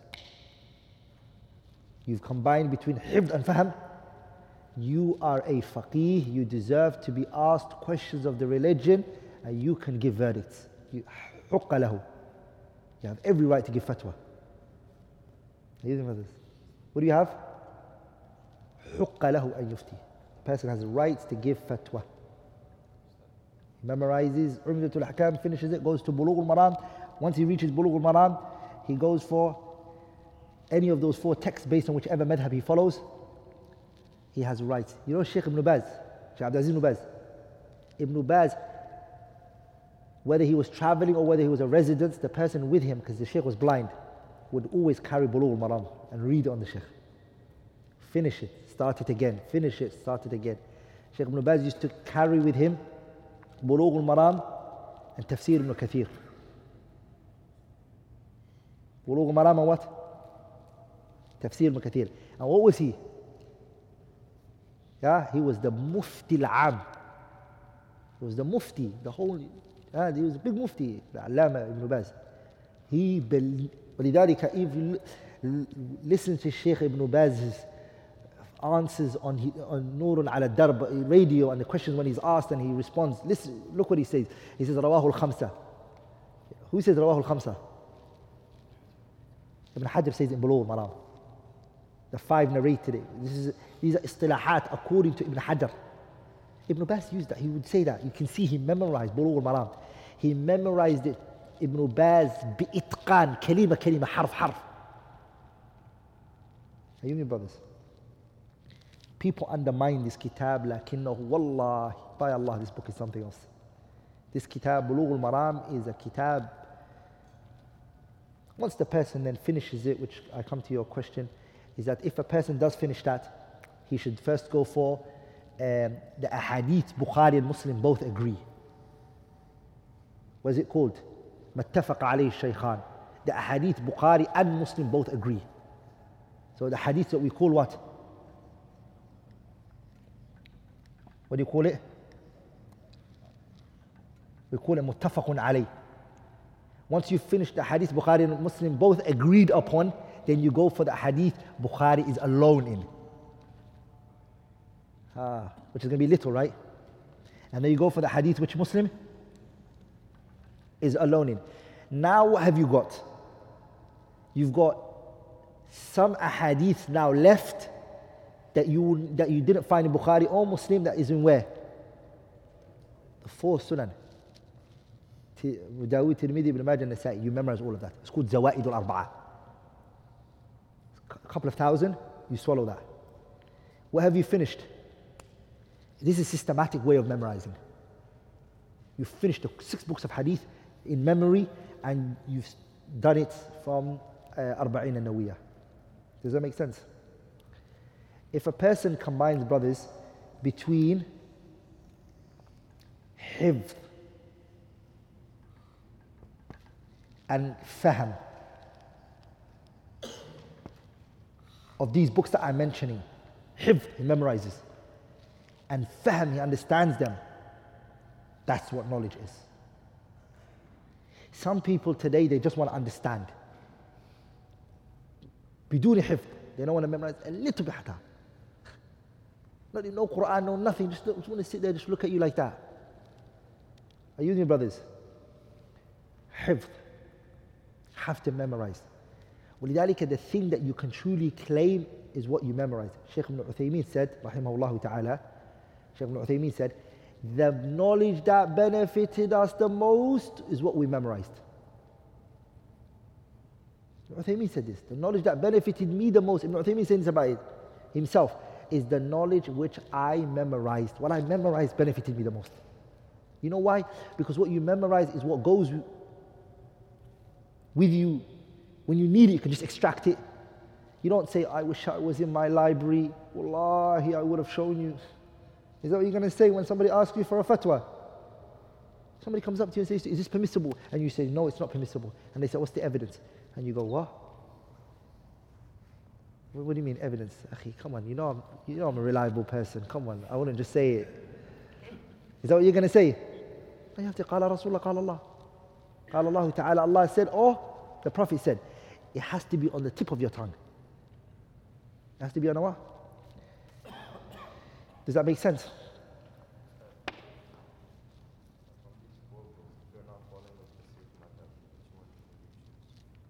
I'm Shafi'i, so I tell people to Kitab al-Minhaj, Imam Nawawi, it's the best.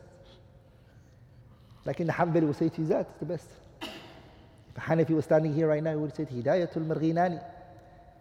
You know the Hanafiya, they went overboard with the Hidayah by Marghinani. Look what they said. They said, Inna al-Hidayata kal-Qur'ani qad nasakhat. That the Hidayah is like the Qur'an. It abrogated all of the other books.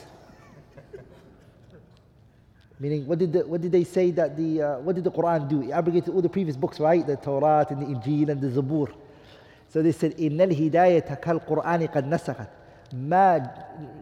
They said, لم يأتي قبله من شيء ولا, something like that. He said, فاحفظ قواعده واسلك مسالكه.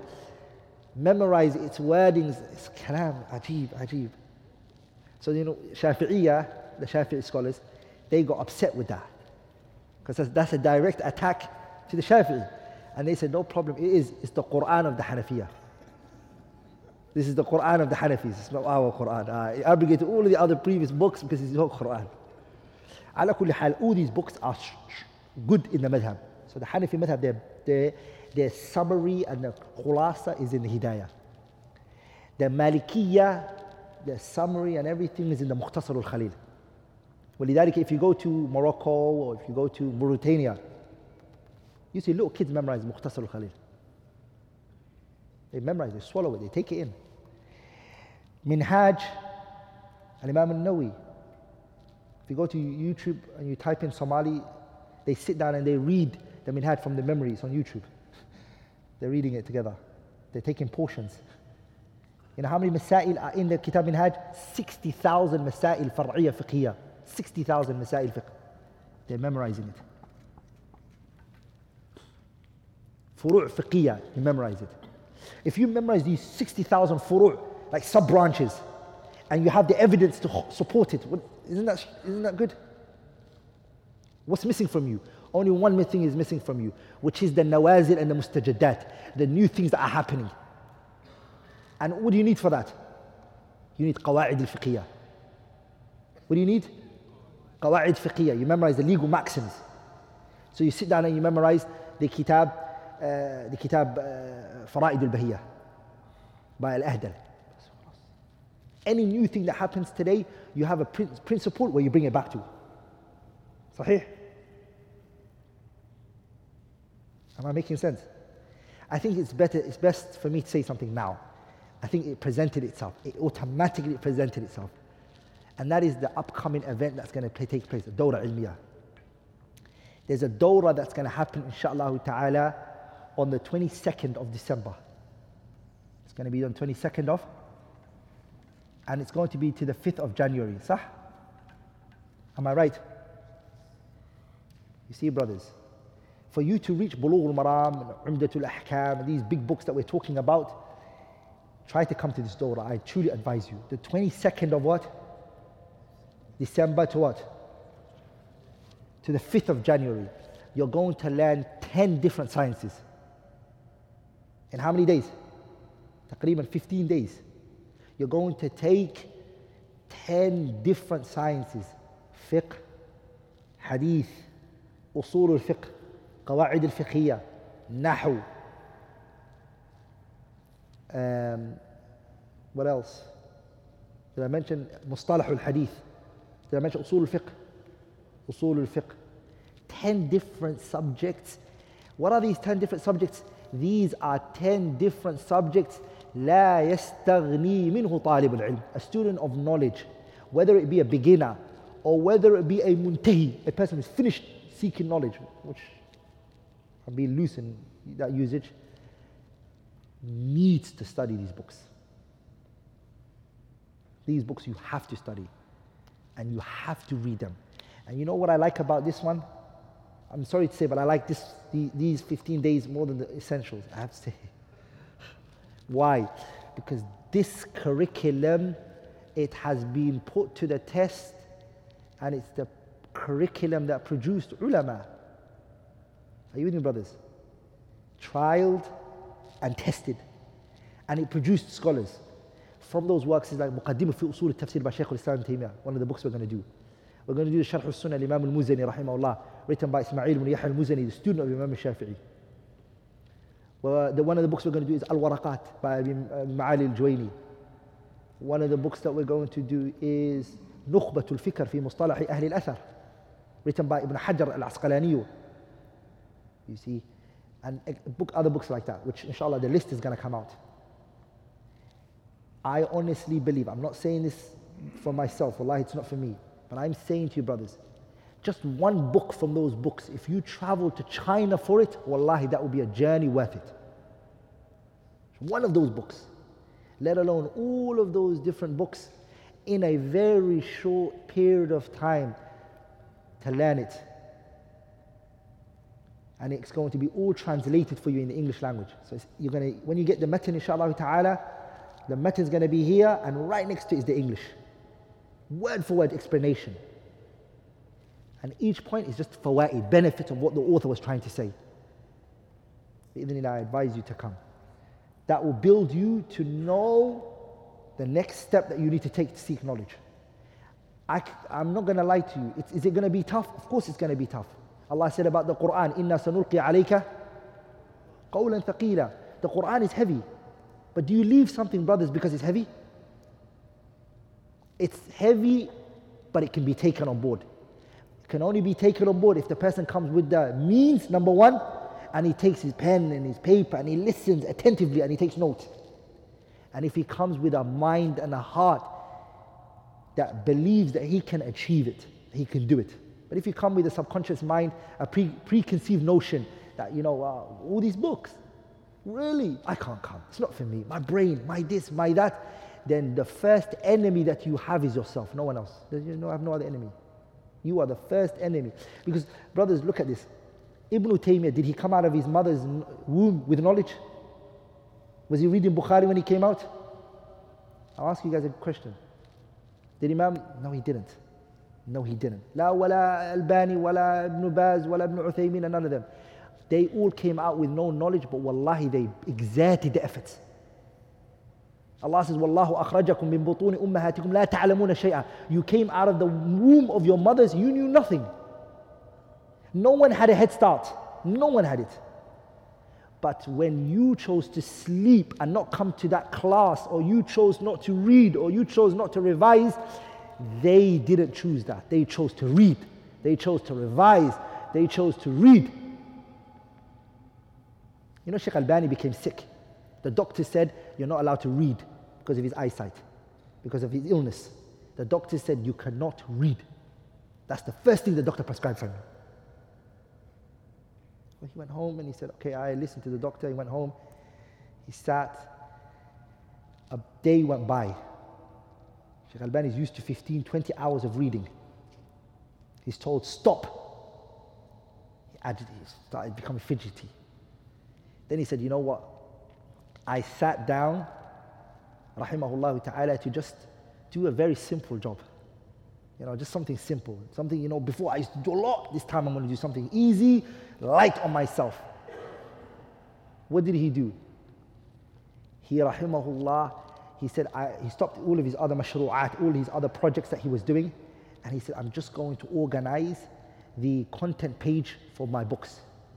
And he ended up organizing Maktabatul Zahiri, the biggest Islamic maktaba in the entire world that we had in Syria. He sat down and he organized the whole of those books and made a fahras for it, a content page. In other words, when you want to get that book, you can easily get it. It's still over there. There's not any one of them except you. Sheikh Albani's Fahras, you know his Fahras? His content page. For his books, it reached 800 volumes. Rahimahullah ta'ala. Are you with me, brothers? I ask you guys a question. How? And keeping in mind, at that time of Sheikh Albani, Maktabatu Shamila wasn't there. Maktabatu Shamila is a program now where you can just write the hadith and it will come out straight away. If he wanted one hadith, you know how long it will take him to find it? It wasn't even published, some of the books. He would have to read it as a manuscript. The handwriting was hard to read. Wallahi, brothers.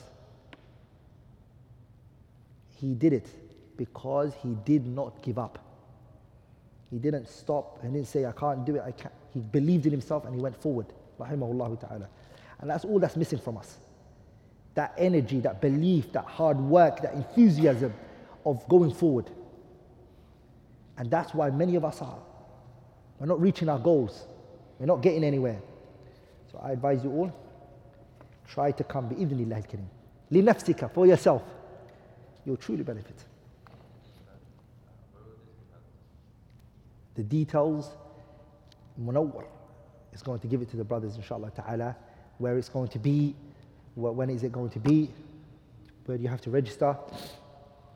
10 different sciences. Make sure you come. It's 10 different books in 10 different sciences. Inshallah ta'ala.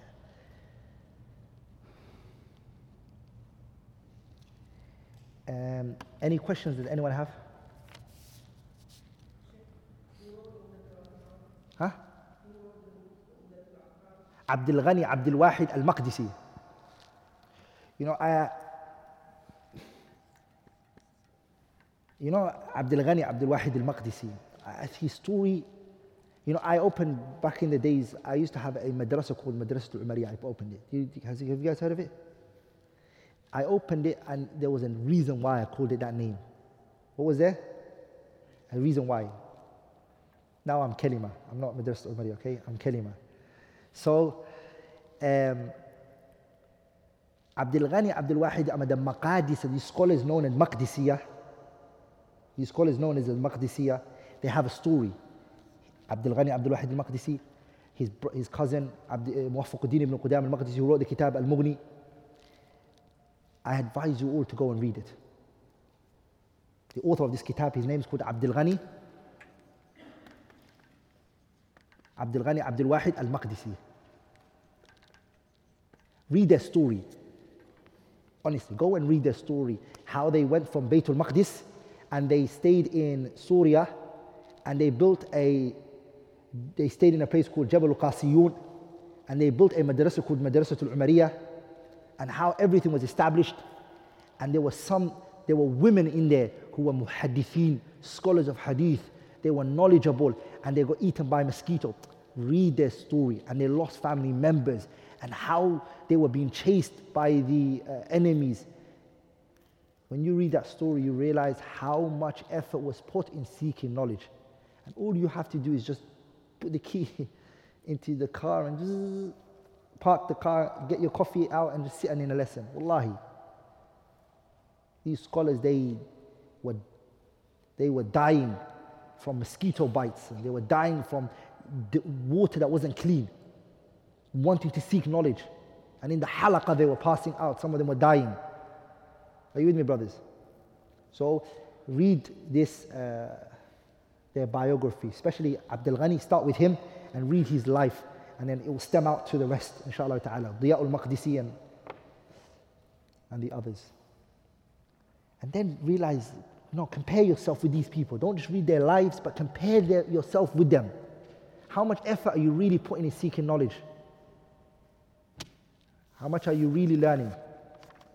This is the inheritance of the Messenger, brothers. Nabiullah Muhammad didn't leave money behind for his ummah. He left knowledge, ilm. If your father died, you would make sure that you take his inheritance. And you will not miss out. Nabiullah Muhammad's inheritance is being given somewhere, and it's being divided and it's being, ma'adalik, you're not there. You're missing from it. Ikhwan, knowledge. Allah Tabarak wa Ta'ala honors a people what they know. I advise you all, Nurture yourself upon knowledge. However old you are, learn. Just learn. Don't stop. Until Imam Ahmad was old and they saw him and he was carrying a log, a big log. And he had, a pen and he was writing and they said, Ya Aba Abdullah, ila mata? How long are you going to seek knowledge for? Are you not going to stop? Now you're Imam. Everyone's coming to you. Are you not going to stop seeking knowledge? And he said, no. He said, من المحبرة إلى المقبرة. من المحبرة إلى المقبرة. From the cradle to the grave. From the cradle to the grave. I'll never stop seeking knowledge. And that's how they were. There's a kitab, it's called Al-Mushawwaq ila Qira'ati al-Kutub, something like that. It's written by Shaykh Ali al-Imran. And there's another kitab written, it's called Safahatu fi Sabr al-Ulama'i.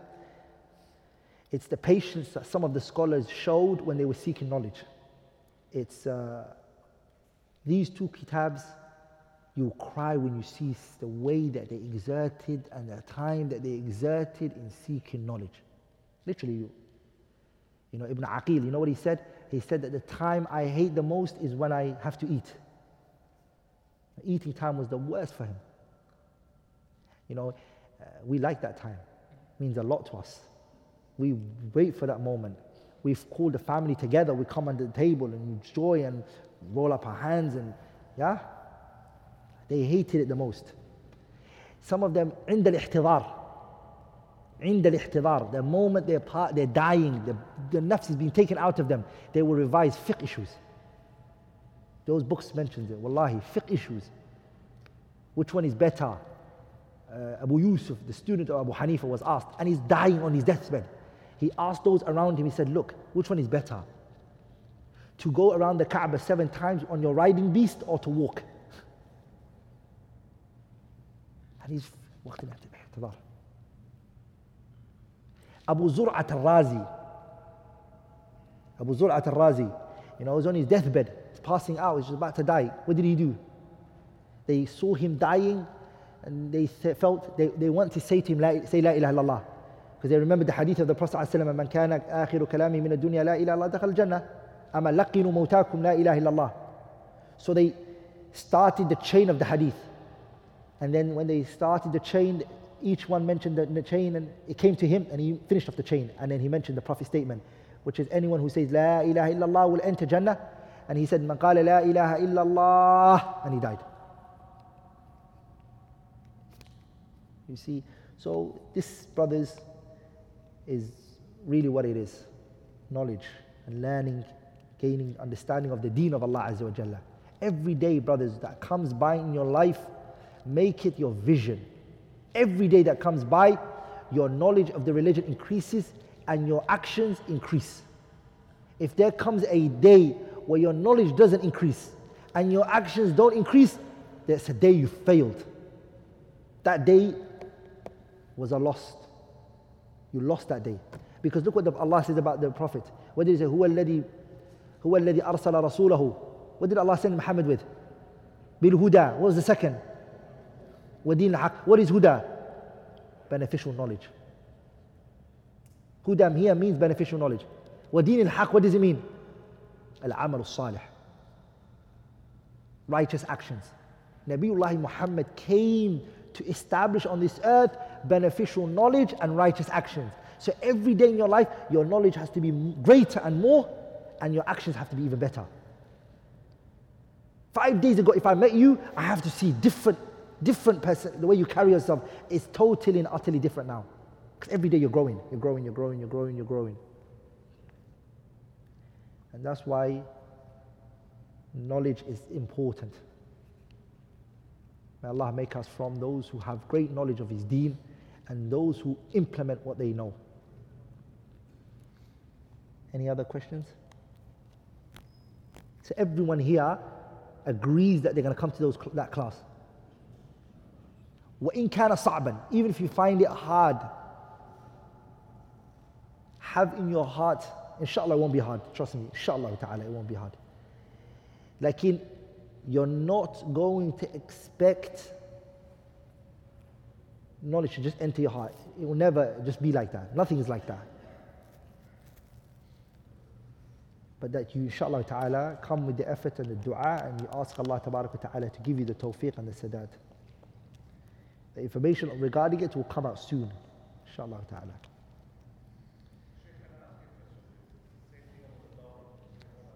Huh.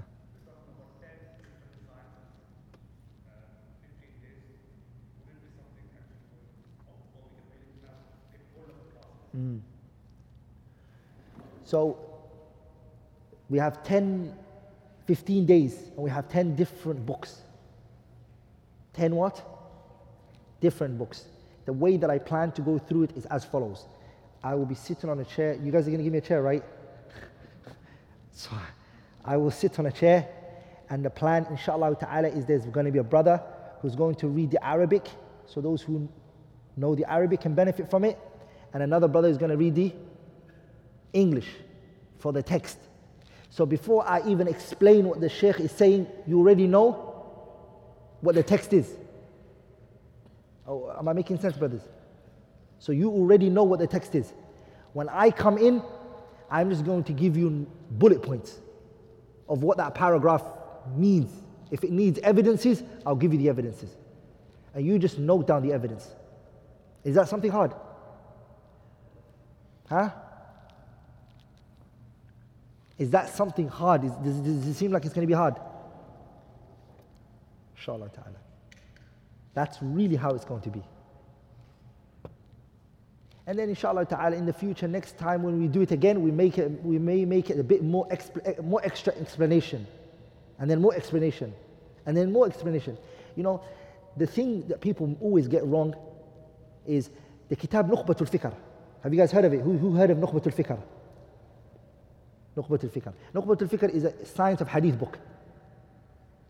This Kitab Nukhbatul Fikr is how many hours is it taught in?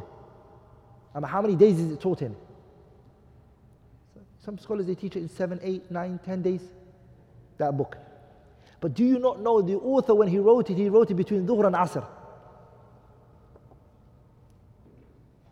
ألفها الحافظ في حال السفر. He was a traveler. He was on his riding beast, Ibn Hajar. And he authored it. ألفها الحافظ في حال السفر وهو شهاب بن علي بن حجر.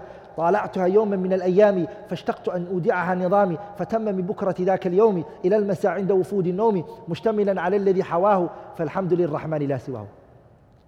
He was traveling, he was on his riding beast. Between two salahs he wrote it. So when the person who is explaining it treats this book like it's so big, what does it defeat? It defeats the purpose of the author. And the author didn't see his book to be a what? Mutawwal. He saw it to be a mukhtasar. He authored it for somebody to read it. And then just put it down and say, that's it. So that's how these books are in its essence. Like it got treated like it's what? Got treated like a big book. Well, some of these books, when I showed it to some brothers, they were like, is this how small it is? Because all this time they were seeing what? A 2-volume explanation. And so they thought the book was two volumes. You see, the way that a scholar is when he comes to teaching knowledge is that he simplifies things. That's the asal. Al-alim al-rabbani yurabbi an-nas bi-sighari al-ilmi qabla kibari. These books should be treated small. But what it does need is, see, I can do it as easy as I want. And I can simplify it as easy as I could. But the truth of the matter is, if you're absent-minded and you're thinking about, inshallah ta'ala, next time my salary when it comes through, and this is how much I'm going to invest into this business, I can't. Sahih. When you're coming, you have to come with your pen and paper. You have to have a mind which is clear. You have to come with the aspiration, the drive, the motive. Then inshallah ta'ala, we're working together now. And some people, because this is new to them, it's automatically like negativity. No, learn to get out of your comfort zone. Explore things in life. Sah? Are you with me, brothers? You can't eat chicken curry every day. You have to eat biryani, you have to eat other meals. So the person has to change things and explore other avenues of seeking knowledge. And I think, inshallah ta'ala, those of you who've done the essentials, alhamdulillah, you have a good head start. especially for a lot of the sciences, you have a good head start. Does that make sense? It will help you. It will what? A lot of it will make sense, okay? Because I took a lot of it from those books. Alhamdulillah. Barakallah feekum.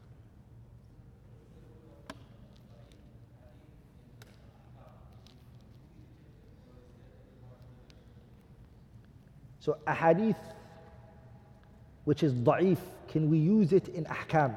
We'll leave that answer for the nukhbatul fikr. When we do nukhbatul fikr, there's a discussion in there we're going to do, which is, can you use weak narrations in jurisprudent rulings? We have to leave this place at 9 o'clock sharp. Have to, and it's 1 minute left to 9 o'clock. So, barakallahu feekum, jazakumullahu khairan.